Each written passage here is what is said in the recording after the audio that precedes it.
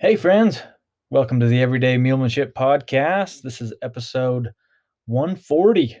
Man, 140 episodes. This has been a lot of fun. A lot of fun topics, a lot of good questions. And this episode is a question and answer episode for you. I appreciate you sending in your questions. And don't forget, if you have a question, be sure to send it to me, Ty at tsmules.com. That's Ty at tsmules.com. And make sure you put in the subject line question for the podcast, and I will get it on here and get it done for you. Got to thank our sponsors today: Western Mule Magazine, Colt Saddlery, Mules and More Magazine, and Roman Homes. Appreciate your support. And if you guys haven't checked out those businesses, you need to do so. Western Mule Magazine and Mules and More Magazine, the best mule magazines you're going to find. Colt Saddlery, an amazing saddle maker. And of course, Roman Homes making awesome wall tents that are super unique. I love my Nomad. And yeah, so let's get on with it. We've got some good questions today. First question comes from all the way from France.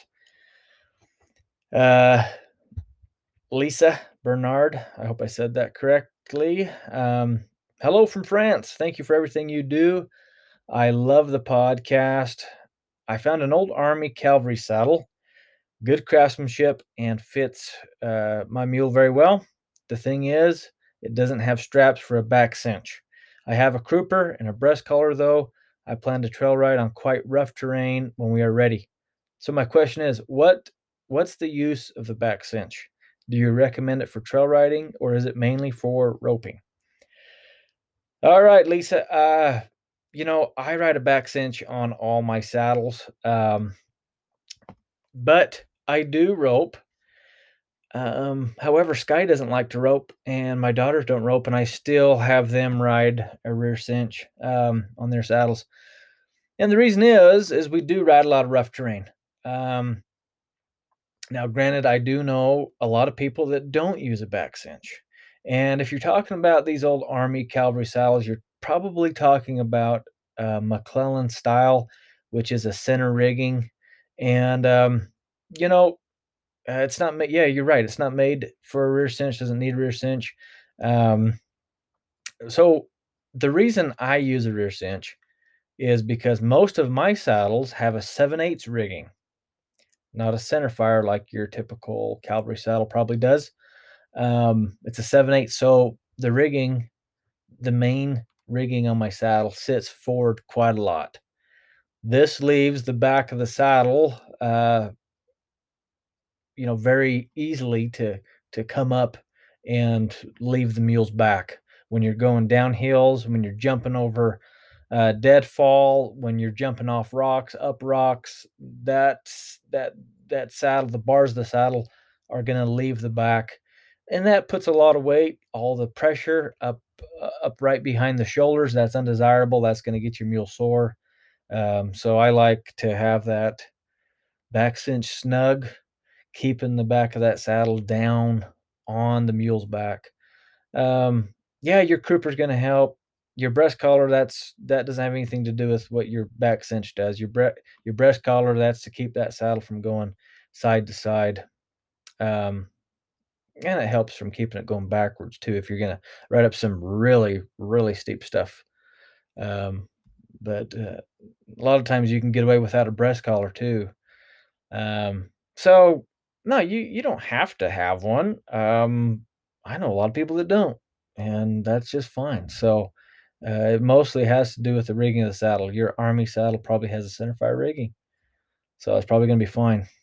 Those of you that do any roping, I mean, if you've got any experience roping, you already know that you need a back cinch and you need it snug, you need it tight. And the bigger stuff you're going to rope, you probably ought to have that back cinch tighter. Um, so, yeah, good question. Next question comes from Jamie Mitchell. And Jamie says, I got a John Mule earlier this year, about 7. He wants nothing to do with people. He's hard to catch. She's kind of been working on the catching, but he takes a few steps backwards when she's trying to catch him. She has to pretend to feed him to catch him. Even that doesn't work sometimes, though, because he'll bolt out of her hands when she's trying to lead the mule. Um, the slightest thing makes the mule jump, seems very fearful. I have to do extremely minimal cues to ask him to move over, or he flies as far over as he possibly can. Even someone nearby talking with their hands freaks him out. He rides very well once I actually have him caught, minus being jumpy.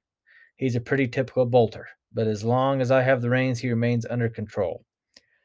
I have gone out to catch with treats, gone out to just pet him, put a halter on, just take it right back off and walk away, etc. Everything I can think of.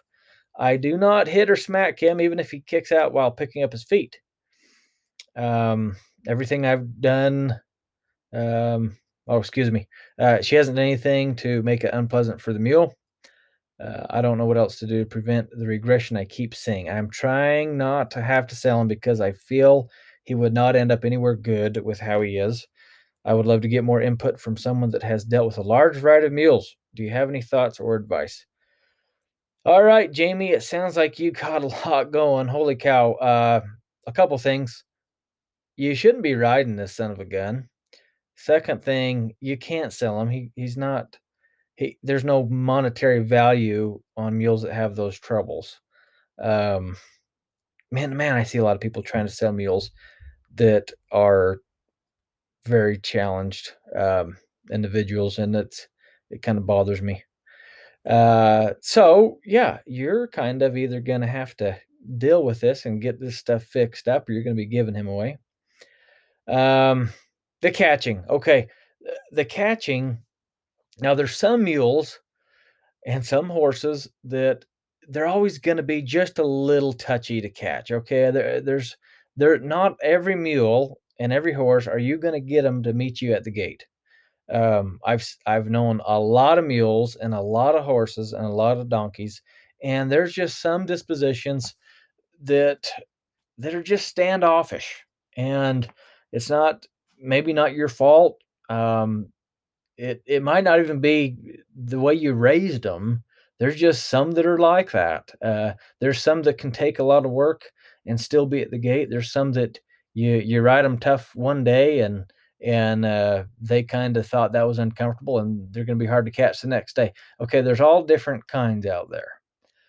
But you can get all of them decent to catch to where when you approach them, they can learn to stand still. You approach them, they can learn to, be haltered, and you can get them broke to lead. This meal's not even broke to lead, and, I wouldn't if he's bolting from you on the ground, if he's pulling away from you on the ground, I ain't getting on the son of a gun. Um, there's j you ride what you lead. I really believe you ride what you lead, and so if he's pulling away from you like that on the ground, if he's that worried on the ground, um, you're braver than I am to get on this mule. I'm not saying you can't ride him, just like you said, you ride him, but he's bolted off on you, he's scared of crap.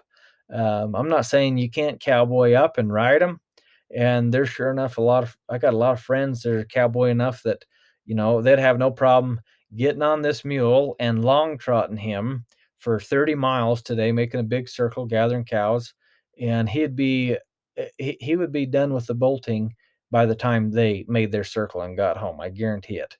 Um, it changes the mule when you go long trot for a long time, all day long. It's amazing what that long trot will do. Um, that a lot of you don't have the opportunity to go do that. I get it. Some of you are like, "Ah, I can't make a 30-mile loop in my state. They don't have enough public ground to even do that on. Don't have ranches to do that on." I understand. Um, but so yeah, you can ride this mule, I suppose. I'm just saying, with the end goals that you're trying to achieve, the things that you want to do, there's better places to be focusing your efforts on. Um, I would do a lot of work off of another riding mule on this particular mule. If he's this tough to catch, if he's this tough to lead, if he's this scared to be around, I'm going to do a whole bunch off my riding mule. I would get this mule into the round pen somehow, whether I gotta herd him in there, I got to set up panels and drive him in there, uh, whatever. I'm going to get him into that round pen. I'm not going to try to catch him to get him in the round pen. If I got to set up a round pen in the corner of the pasture, I will. I'll bring a bunch of portable panels and set them up, and you know, get a round pen there because that's going to help you.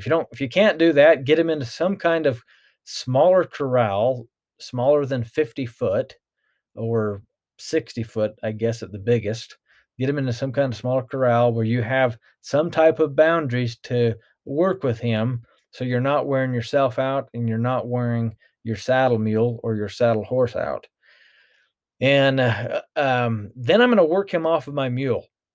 I'm going to move him. I'm going to go up and down through some transitions. I'm going to get him hooking on to my mule. And if I have a mule that's really hard to get to hooking on, to me on the ground, which I bet this mule would be challenging, then I'm going to do it off of my saddle mule, like I'm telling you, because they will be pretty prone to draw into another animal. This is natural to some of these things we're doing here. This is it's similar to what they'll do to each other, maybe driving each other off a feed.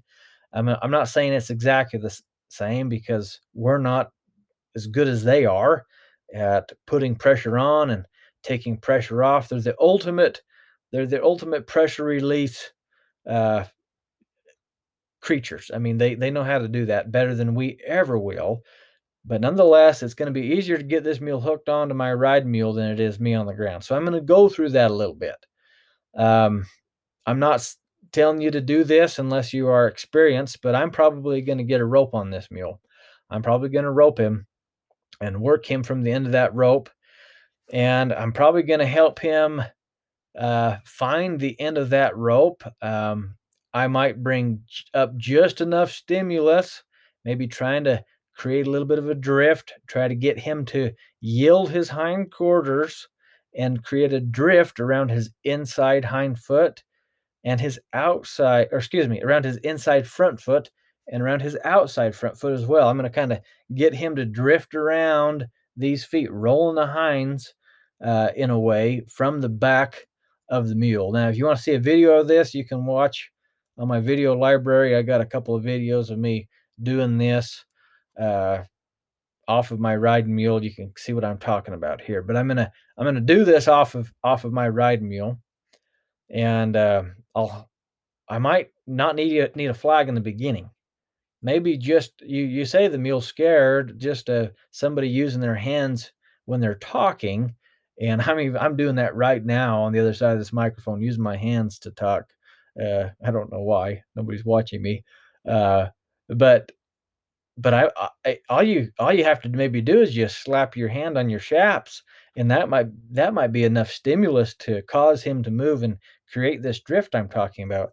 And I'm going to work on these hind quarters. I might work on them half hour each side. I don't know until I have a little feel built in that rope, and to where that mule's maybe operating off of a little bit more of a slack rope rather than hanging on me, because he's going to hang on me in the beginning for sure. He's going to want to hang on me. Now, if you're inexperienced and you don't know how to run a rope, when you've got a rope around a mule's neck, you need to put a stop knot in there so that that rope will never choke one down. Put a little knot a couple feet, 2 or 3 feet up that rope so you make a bigger loop, and that loop will stop. It won't go any tighter.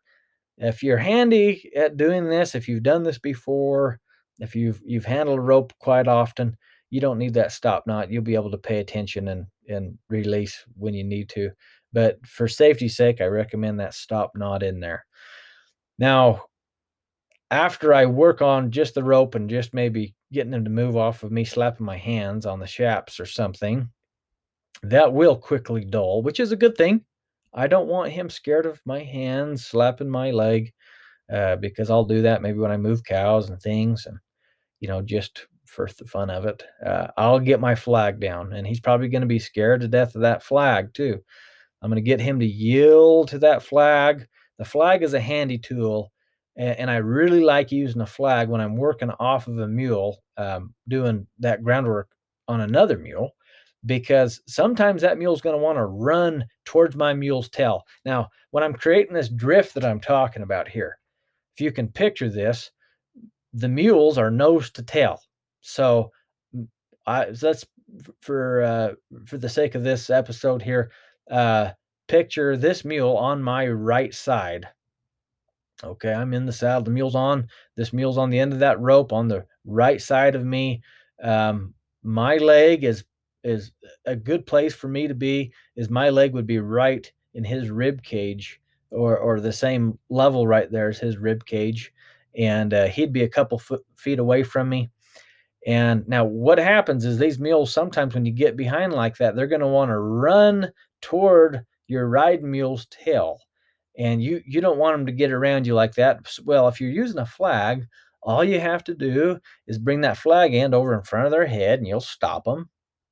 And then if they go to flying backwards and get to pulling you and trying to back up, like you mentioned, this mule wants to do that a little bit. Well, get that flag behind the eye, and that sends them back forward. And the flag is a great equalizer to keep that mule centered where you want him to be, and also to be able to you can move him a little bit, and then you can take that flag and get him quiet a little bit, and he can learn to self-regulate and figure this stuff out. This mule needs to have a little pressure built up and then back off of him. He needs to learn to self-regulate and come off of that and relax and not be so uptight and so worried and so stressed. You'll back off of that a little bit. Okay. And then you bring it up again, you back off. And this is what it's going to take. Mules like this, I'll even get that saddle pad up above them, whatever I need to do. But I'll do a lot of that until I can operate this mule on a loose rein on the ground. So after I work on from the back of my mule, I will work on the ground at some point. I might have to work off my mule for a week, every day for a week. And then maybe I go back to the ground. But I'm not going to ride this son of a gun until I can do all my groundwork. That means clearing the front, centered circles, roll the hinds, roll the front on a loose rein. Then I also want to be able to do fence work on a loose rein. So get him to come up to the fence and pick me up and not be so scared. I'm going to do all that. And then I'm probably going to pony this mule out before I ride a mule that wants to run off on me. I'm probably going to pony this mule out for an hour or two. Maybe I'll long trot. Maybe I'll trot this mule out through the hills for a couple of hours. And when he's not so dang uptight and fresh, I'm not trying to get him tired and exhausted now. I better put that note in here right now. I do not condone exhausting your mule before you get on him. I've never had an exhausted mule learn a thing.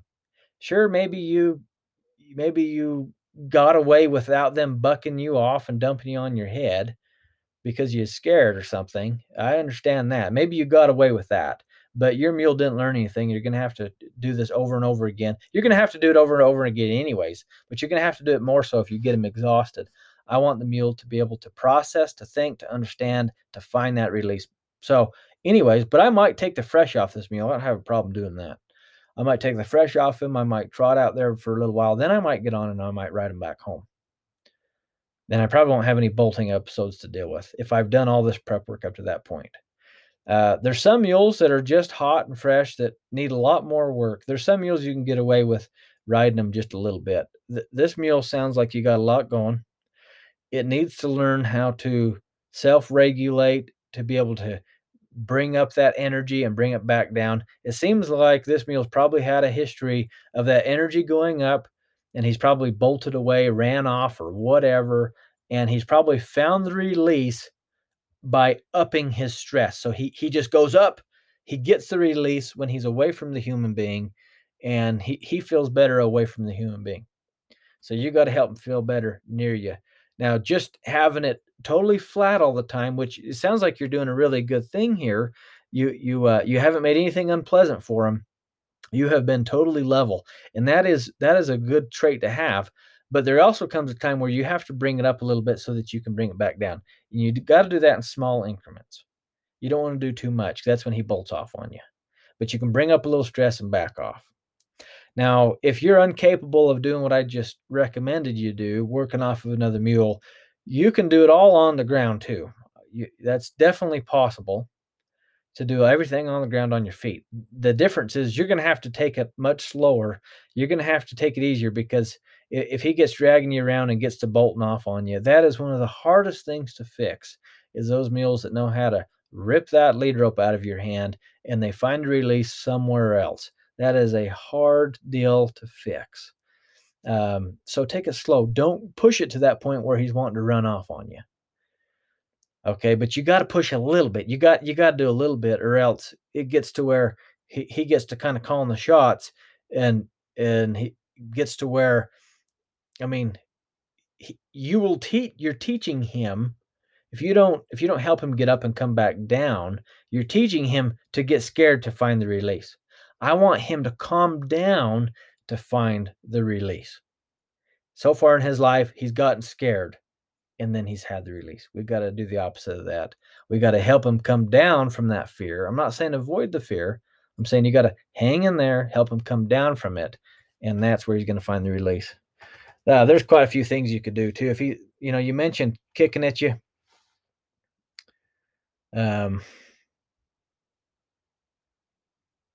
Let's see. Yeah, you mentioned that he let's see, where is it? Oh yeah, he kicks at you when you're picking up his feet too. You can go back to leading by foot. You can work on getting each foot roped, leading by foot. If that's too challenging on the ground, you can do it off of a saddle horse or saddle mule and work from that. So you got quite a bit of a challenge going on there. But hang in there. You can do it. It's not impossible. And you're already brave enough to ride him, although I don't recommend you ride him at this point. But you're riding him. So, and you got, I mean, you say you got a decent amount of control, although he's scared and bolting off on you, but you're staying there. If you can get some of this groundwork going, man, he's going to be just fine. So hang in there. Now that leading by the foot comment, that leads me right into the next question from my good friend Janet Conway from Alta, Wyoming. Her question is about leading by the foot. Basically, when Janet's going to lead by the foot, Maxine, her good mule, I know Maxine well, just wants to follow Janet around. But Janet wants to be able to pick up a foot and set it down somewhere and not have that mule totally follow her around. And so she's asking for some help with this. She did end up putting the mule on a high line and doing the same thing while the mule's tied up. Janet, I wouldn't recommend doing that. I want the mule freed up, so I wouldn't put the mule on a high line to do this. Now Janet, you've kind of accomplished what we're looking for while leading by a foot. Maxine is just hooked onto you. She's following you. That's kind of what we're after there. Now you're trying to get more particular with putting these feet somewhere, and that is excellent. What I would do is not really lead her by the feet anymore with a rope. Well, I shouldn't say that. You could still use a rope is what I'm about to tell you. But try to pick up her foot just while you're standing next to the mule and try to drop the foot. And I shouldn't use the word drop. Set the foot down on a target. So if you'd like that foot to go forward 4 inches and to the left 4 inches, so kind of like a reaching move, pick up that foot with the rope and just set it over there. But you're close enough to the mule that she won't necessarily want to just walk forward and follow you around. So you're closer to the mule. I hope that makes sense on the podcast here. But you could do things like that. But Janet, you've kind of accomplished the task or the goal of leading by foot, and that's to get that mule a little bit more hooked onto us. And secondary to that is getting the mule good to handle their feet. That's just basically a side effect of teaching them to lead by the foot. So excellent question, Janet. Hey, we're going to take a quick break right now and listen to a little ad I did for you all for Boyd Ranch Mule Days coming up here. I can't wait for Boyd Ranch Mule Days. So take a listen to this. We'll be right back.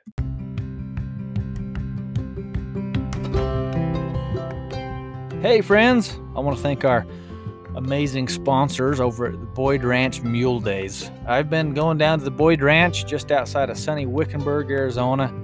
For the past couple of years, I've had a lot of fun doing clinics down there, and I can't wait to go back in March. Boyd Ranch Mule Days is now the entire week of March 7th to the 13th, 2022. And of course, my clinic is 3 days long. That's the 7th through the 9th, along with my good friend, Mr. Chris Clark, who is a Grand Canyon veteran. He's been down there, been packing many years, very experienced, and a great teacher. You'll enjoy learning from Chris as well. They also got a driving clinic down there.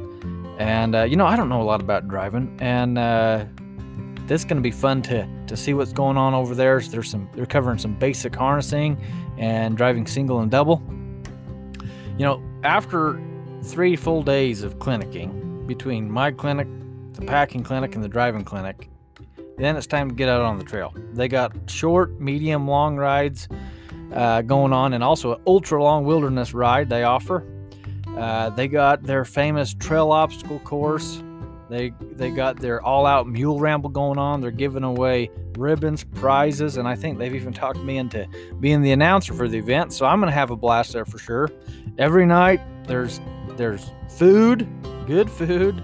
They got concerts going on, live music and dancing, and it's going to be a ton of fun, family friendly, and I just can't wait to be there. If you want to come to Boyd Ranch Mule Days, I'd love to see you there. Go visit boydranch.org for more information and to apply to join us. Hey, I can't wait to see you there. Looking forward to it.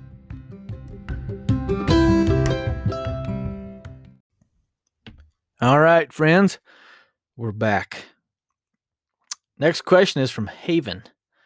I'm not sure where Haven is from, but thanks for the question, Haven. My dad recently bought 2 mules that I'm helping him with. I read an article from a mule trainer saying that you don't do a one-rein stop or disengage a mule's hindquarters in an emergency situation like bucking or bolting. Maybe that's bad internet information, but if that's true, what is the best way to gain control with a mule in a situation like that? Haven, I'm not sure. You might have read my article on that. I wrote about that before, so you may be reading mine.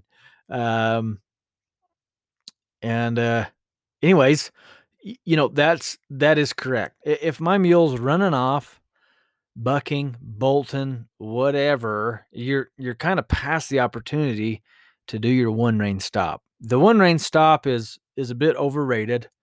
It's a valuable tool, but not in the sense of saving your life. Maybe it would. Maybe it'd help you. I remember I was at the Midwest Horse Fair in Madison, Wisconsin. Shout out to my Wisconsin pals. Miss all of you guys up there. Can't wait to get back.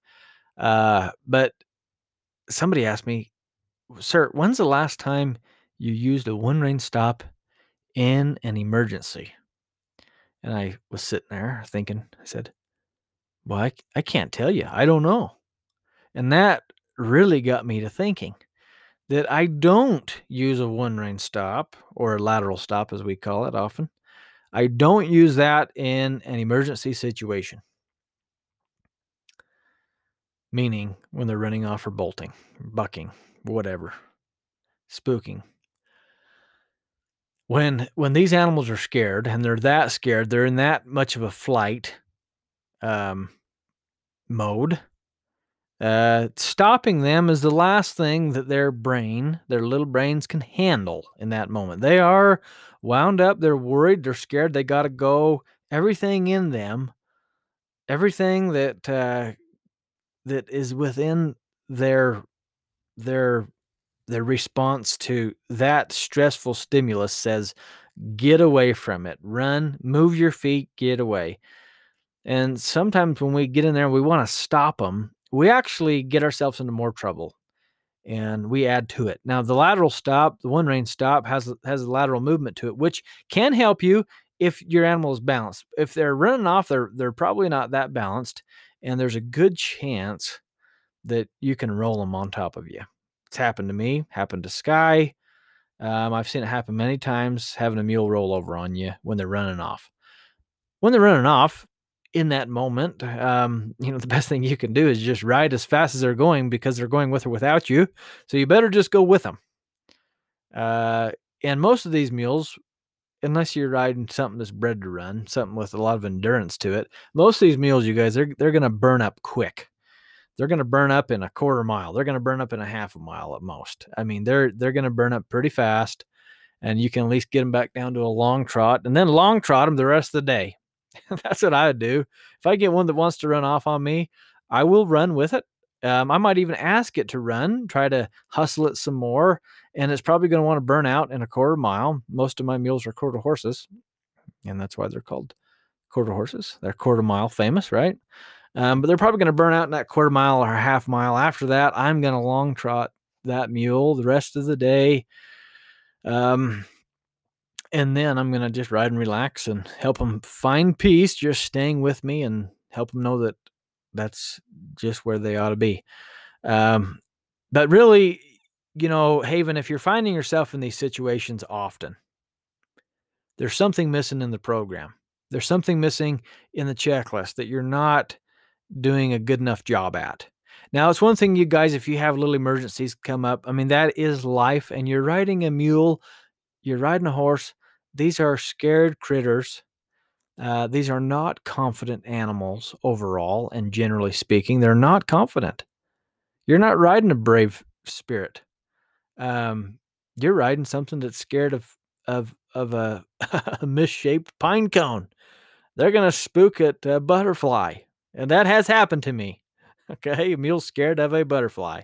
Okay, so you got to expect things to come up. That's gonna happen. They're gonna get scared of some stuff that comes with the territory. If you're not willing to accept that, either get something that is just so broke, um, and just has been around a long time, and you're still going to be taking risks there, but it comes with the territory. Okay, so stuff can come up, and it will come up. There's just stuff that happens. Okay, but if you're having a mule blow up and buck often, if you're having a mule run away with you often, if you're having a mule jump out from under you and spin out from under you often, there's stuff missing in the program. Go back and do a better job at your checklist. So Haven, back to your original question. You might have read my article, and one thing I talk about quite often in our clinics and in my writings and for a lot of you listening to these podcasts is I will go to moving the feet. Anytime I have that trouble, I want to move those feet and then help them settle. Help them kind of come through that as best as they can. If you can. Maybe if they're bucking, you got to weather the storm. And then you got to move their feet a little bit. And it just depends. That's so situational. But no, generally speaking, that one rein stop is not going to do a lot for you. Doubling is a little bit more helpful, just to kind of check one up a little bit if you're having a little bit of trouble. Figure eights, lateral movement without actually stopping. So you could just roll the hind return. You could just leg yield. Leg yielding, I am learning, is so effective on a mule that's riled up. Going sideways. If you understand the mechanics of that leg yield, it's basically like you're trotting. You're basically trotting sideways. So I would just take them in a leg yield. I might leg yield them. I'm serious, for for a quarter mile, just down that trail. Just leg yield, and it's very taxing on the mule. It costs them a lot of energy, costs them a lot of focus. They got to pay attention to their balancing that way. So the leg yield is a great thing to teach when the getting is good. When the going is good, teach them that. And when the going is not so good, use it. It's a great tool. So there's a lot of better options out there than the one rein stop. And if you wonder, well, what is the one rein stop for? What is that lateral stop for? If you've been to my clinics, then you'll know the answer to that. So if you've been to my clinics, I want you to answer that in your mind right now. What is the one ring stop for?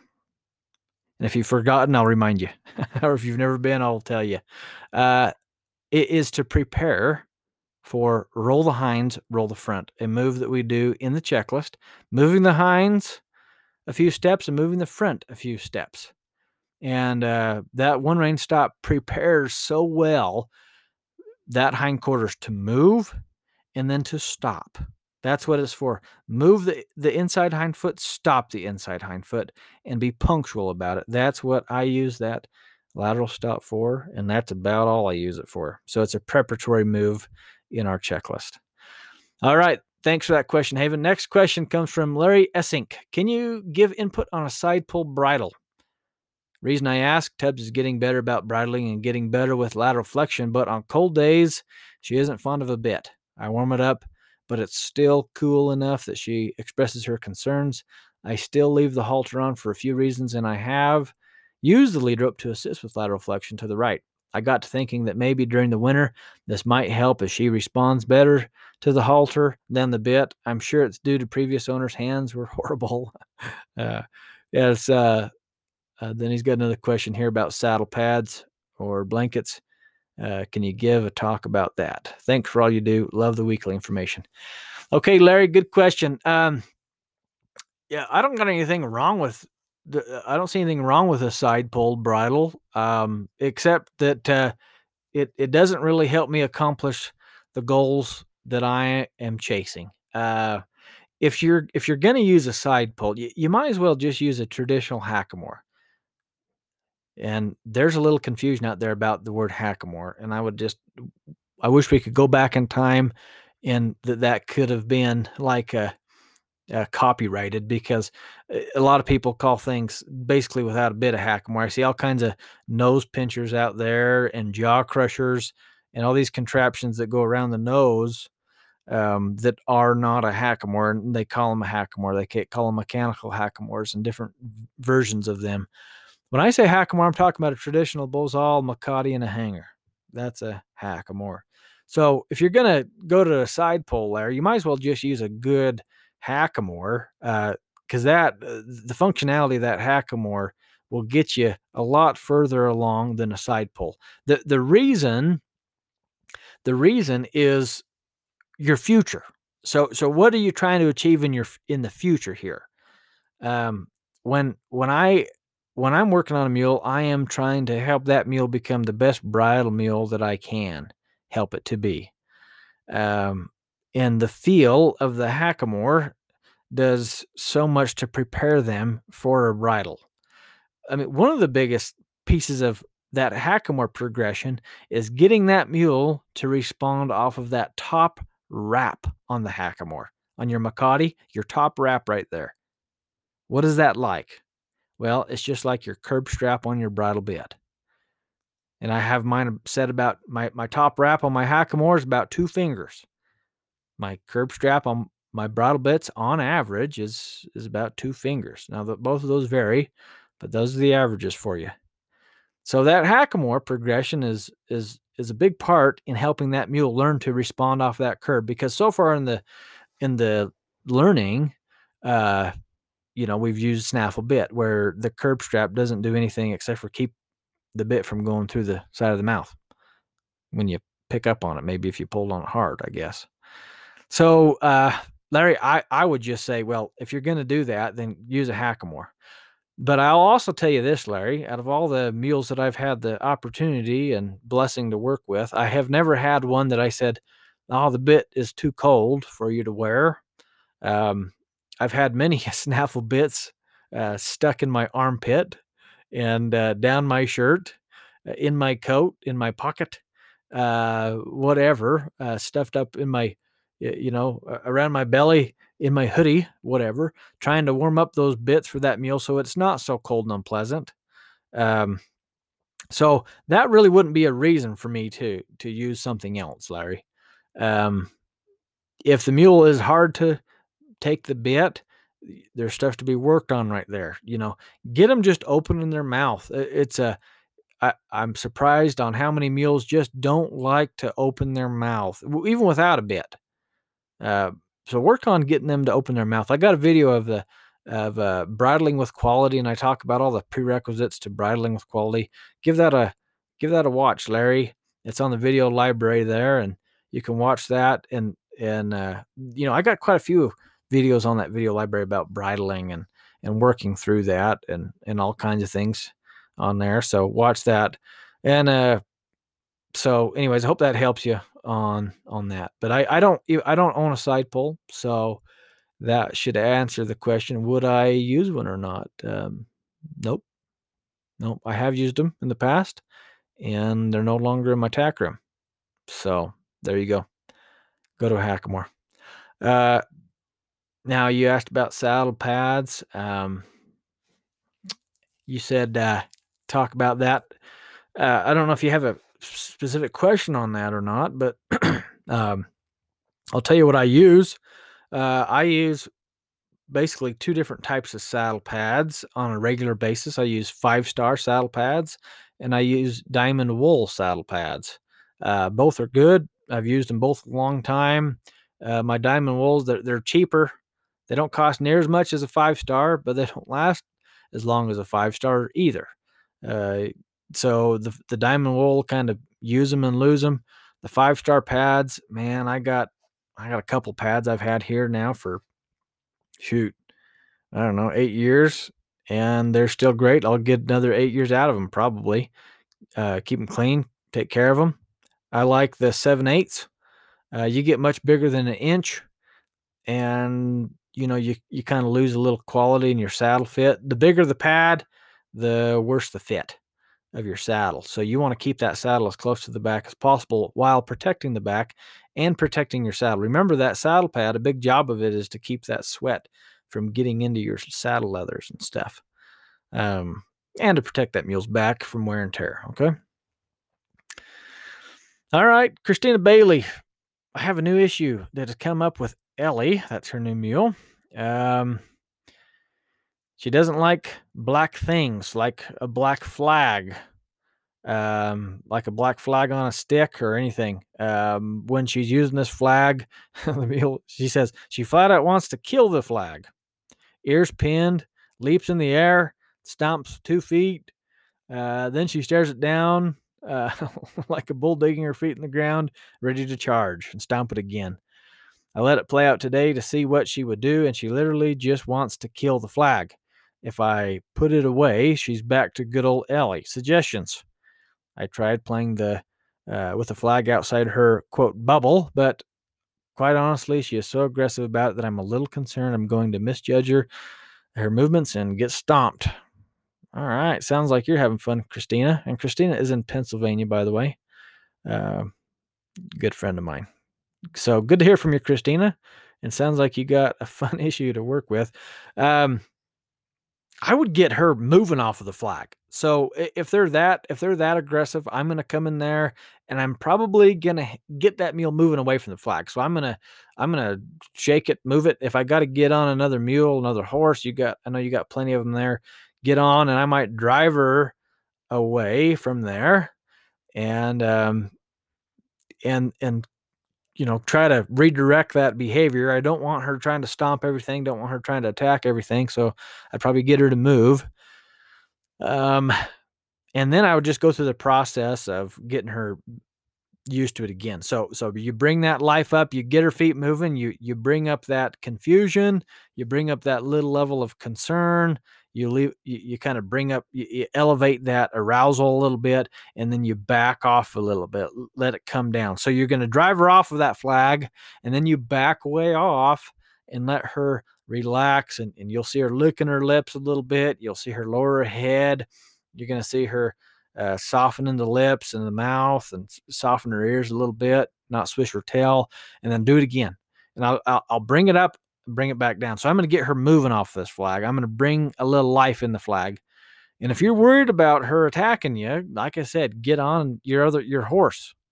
Grab one of your horses and do this. The other thing you can do if you just want to let it kind of play out and relax is just throw that flag out in the pasture, let it hang out there. If you have a feeder where you throw your hay in every day, hang that black flag above the feeder and just kind of let her get over it on her own time. You could do that too.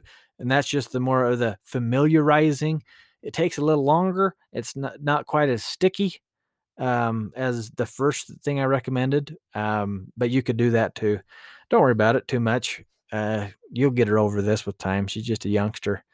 And, you never know what kind of experiences she might have had that led her to believe this is going to be super dangerous. I know you got a lot of black bear in that country. Who knows? It doesn't really matter. But those are kind of the two things I do that I think will keep you the safest. Good question, Christina. Good to hear from you. All right, and our last question of the episode is from Mandy Thatcher. I've had Preacher, that's the mule's name, about 18 months. He had an issue of trotting off when mounting and pulling through the bit. I sent him to a trainer who has mules. They got him lunging and did a lot of work with mounting, but then when she went to get on, he didn't want to move and took a stiff couple of steps and then jumped up on four legs. Trainer came off a few times, got kicked, and the mule got kicked out of school. He doesn't put his head down, isn't bucking, and gives no signs. Now I'm nervous to ride him. I think he's had trauma under saddle. I've had a horrible time trying to find a good trainer, and I don't want him to get messed up. I got him to trail ride, and I can't even get on him. And he needs more than walks and lunging. Thanks for your help. Well, Mandy, couple things. First thing, I would get the groundwork checklist just rocking and rolling. People just discount the groundwork checklist. Get them operating off a loose rein. Man, if I could go back and restart a couple of thousand colts that I started, before I got going on a lot of these things, I would totally go back and I would do all the groundwork. I used to not do the groundwork. I used to just kind of get on rock and roll. And I don't do the groundwork now just because I necessarily like scared of the mule bucking with me or whatever, but it's just the foundation that it sets is so awesome, with the side bonus of the chances of you getting bucked off are much lower. The chances of you guys having trouble are much lower.